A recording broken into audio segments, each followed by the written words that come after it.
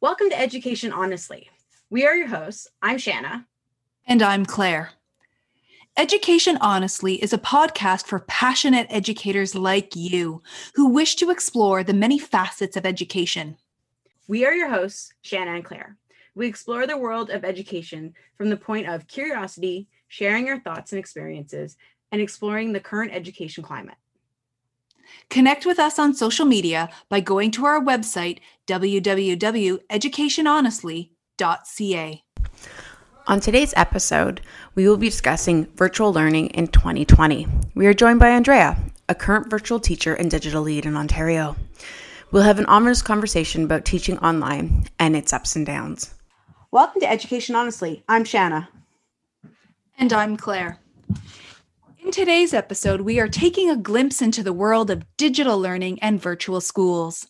With us today is digital lead educator and virtual school teacher, Andrea. She is a 5-year teaching veteran and has been a blended learning teacher for 4 years. Andrea is a self-proclaimed Google fanatic and has embedded her passions for digital teaching and learning into her pedagogical practice so to meet the needs of her diverse students. Welcome, Andrea. Welcome. Hello, thanks for having me. Hello. We're super excited to have you. Yeah, we are. This is going to be great. We are so excited to hear about what exactly a digital lead educator is and does. Well, it's basically a professional learning network of volunteer elementary and secondary teachers interested and dedicated to supporting the curricular use of technology. So we build ours and others' educational technology capacity in each family of schools through a sustainable professional learning model. We support the curricular use of technology and foster innovative practices and educational technologies in classrooms. So it's been a great set of skills that I've been able to apply in virtual school currently going on, and which started back in March of this year. And I've been a huge lover and user of GAF, so Google Apps for Education, and even took part in the Google conference about 2 years ago. So I find my students have really benefited from this application in real and in virtual classroom because it really reaches every student. This piece is a big concern, I think, overall for everybody. Yeah, I mean, I think one of the ways I kind of equate it to is, we're all being thrown back into almost a state of being like a first year teacher where we're having to learn a new style, learn a new way of connecting with students. And I think that is, creating that, that domino effect.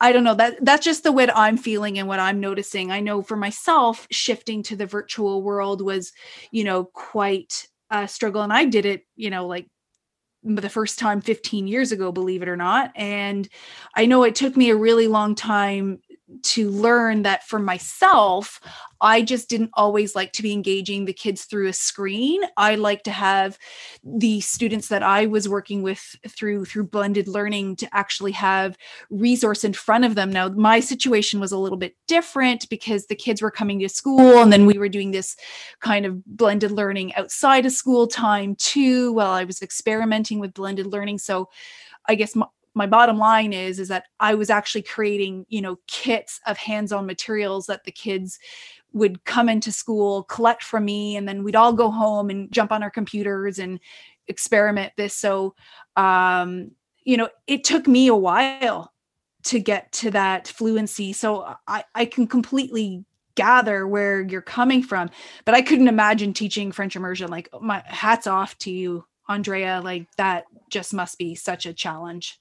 Well, it is. And I mean, like with this whole, if you separate it, like the educators who are learning all these pieces, who are all at kind of various levels, but like you said, it takes years to learn it and to learn it well and to become an expert at it. And I think what happens is that people try to, educators and with their students try to take on too many pieces. And I think that, you have to choose kind of one thing that you really want to become a master at and go at it. But right now, everyone's being thrown so many digital resources, so many digital tools. And, for me, even loving this stuff, I'm finding it quite overwhelming. And it's just like, I just want to be a master kind of at like, one or two things, like I said, like, that assistive technology I think is extremely important, like that, read and write for Chrome, and yeah, and like the Google apps for me are fantastic. Brightspace is something that I'm slowly learning more of, but I think what's happening is that educators are feeling like a little overwhelmed, and they're not maybe able to connect as much as they'd like to with their students. And going back full circle to that social emotional piece, where like that social need that kids need and we all need, I think is one of the biggest things, because everyone's trying to juggle, everyone's trying to learn all this stuff, and everyone's trying to balance it, and we're putting it on the kids' heads. And some are tech savvy and some aren't, and they want to learn it. They all want to learn it. They all, it funny enough, it keeps some of the kids super organized too, right? Because everything's kind of in its place.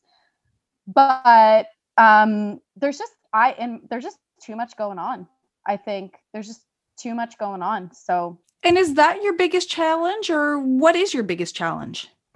Well, my biggest challenge has actually been taking care of myself through all of the life changes and work changes. Oh, yeah. I found that when I ask for the answers, there are not many provided. So, from the people that I'm seeking answers from, they don't typically have them.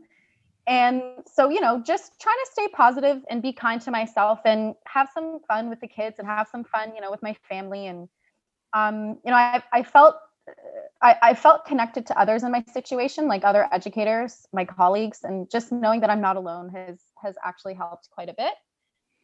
And what's your biggest success? Well, I had a virtual classroom up and running for my students in less than 24 hours. Wow.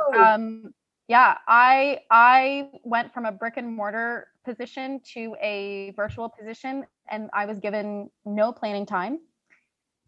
And that sounds unfair. So, yeah. I mean, yeah, but I was told it's because the families had been waiting. So I know that there was some controversy in the news about, virtual school being delayed. So anyway, I'm pretty proud of that, because I ran with it and I had it up and running, and it's been going, pretty smoothly. I mean, of course, there's definitely been bumps, but yeah. And I attribute that to my just to my like my self-interest in it. However, not other teachers may not have had these skills in place to be able to do that. And so, I've tried to offer my support as much as I can, and actually have met and been in contact with some really fabulous digital lead educators as well. And just, I have a colleague right now, he's got like his master's in basically technology and like education. And he's like, I find virtual teaching easier than in class. And I'm just like, okay, so like, wow, blown away, like want to pick his brain about that. Anyway. Yeah. But yeah, that's definitely been some of like my biggest challenge and my biggest success. You are listening to Education Honestly podcast with your hosts, Claire and Shanna. Connect with us on social media by going to our website at www.educationhonestly.ca. Okay, I have an on-the-spot question for you first. If you had to choose Brightspace or Google Classroom, what's your gut? Go. I've been learning. So something that people don't know is Brightspace has been around for like a really long time, like many, many, many years. And yes, it is. I'll jump in. It used to be called Desire to Learn D2L. That was actually the platform that I've been using. Yeah. So despite the fact that it's been around, it's been around for probably longer than we've had the contract with Google. I prefer Google. So the reason is because Google is super user-friendly, super simple, and it's great for beginners. Great for beginners. Brightspace, not so much. Brightspace actually has a better virtual classroom platform. So like you're able to actually do like better group work in Brightspace, like breakout rooms. But Google and everything else just has everything bang on connected. And I just find it to be 100%, if you're like me being thrown into a virtual classroom in 24, you've got 24 hours to set it up or whatever. Google all the way. Google all the way. So what I'm hearing is there's some long-term benefits to Brightspace. And if you have the time to plan, it's very good. But when you're thrown in quick, fast, Google meets those needs more. Yep, exactly. Okay. It also fits my narrative for preferring Google Classroom, but that's why I asked the question. So are you another self-proclaimed Google fanatic, Shanna? No. I'm sure Andrea can appreciate this. When we got thrown into the deep end in the spring, I panicked for a minute. I set up what I could, but I also wasn't using the prescribed platform. So that's how I managed for quite a while. Right. And we were allowed to get away with that, but I wouldn't be allowed to get away with that today. Things have changed. So I'm really impressed with your ability to adapt and move so quickly. That's awesome. So, and in all confession too, I'm a Brightspace D2L person. That's my platform of choice. See, well, they've improved it a lot. They actually have improved it a lot. And I mean, these are just like LMSs, right? Like learning management systems. And then we've got all these other amazing tools that companies are pushing out right now, like Knowledge Hook. MathUp is like, the ministry resource they're putting out right now. Yep. There's loads of stuff out there. So Jamboard is a Google, is like a whiteboard, and there's so much. But like I said, and we're talking about public sector. Absolutely. Learning management systems, but there's a whole wide range of learning management systems in the private sector, pedagogy and andragogy section. So the study of students learning and adult learning. So yeah, lots to go. Yeah. We're actually jumping into Knowledge Hook with my own child en français.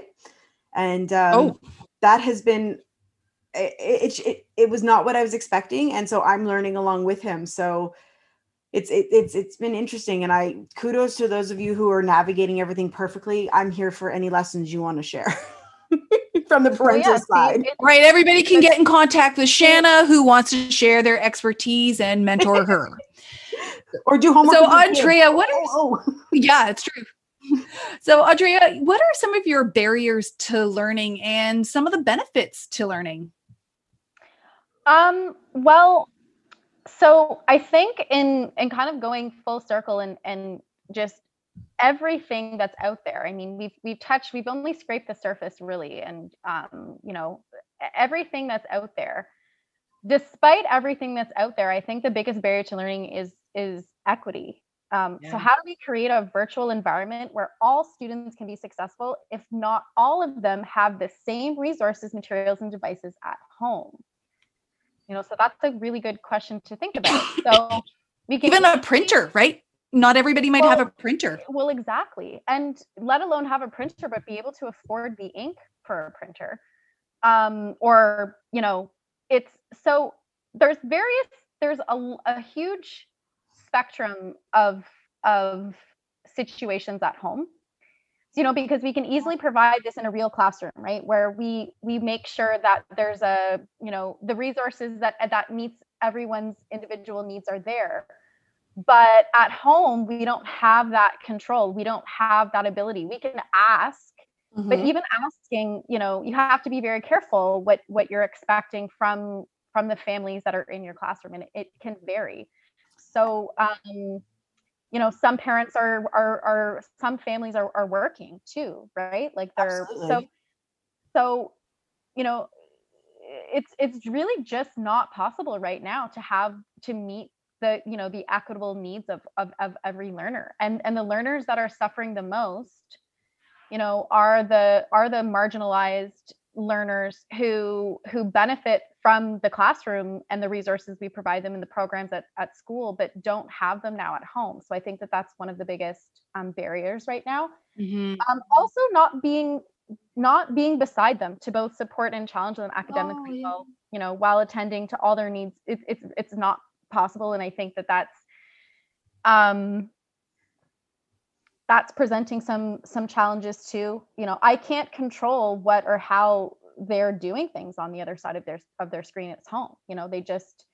They have to find it within themselves, or families have to work with their kids to build that motivation, that intrinsic motivation. I mean, we can have some rewards and things like that, but like so I think that those are some barriers. So I was gonna say, like, during the first round in the lockdown, I had many conversations with my sister, who would call me, curious. I'm going to use a positive word, curious about how to get her children to sit in front of the computer and do the work. And I think, and her kids are elementary age children, students. And I think a lot of parents, I guess I'm going to say, don't really realize that they need to be sitting beside their child. And the response that I always got from my sister was like, how? I have to work. I have to do this. I cannot be sitting beside them. They have to do it on their own. And, there is self-control learning, and we've talked about learning skills and work habits.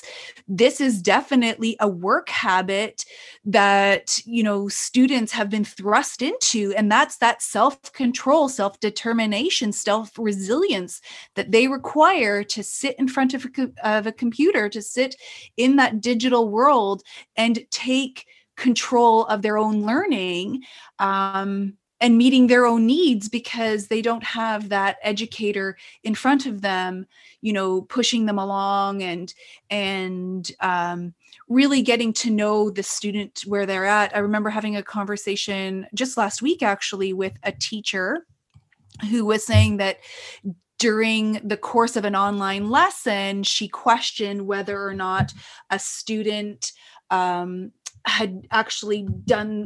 not done their work because they didn't get the email, or just because they didn't want to do the work.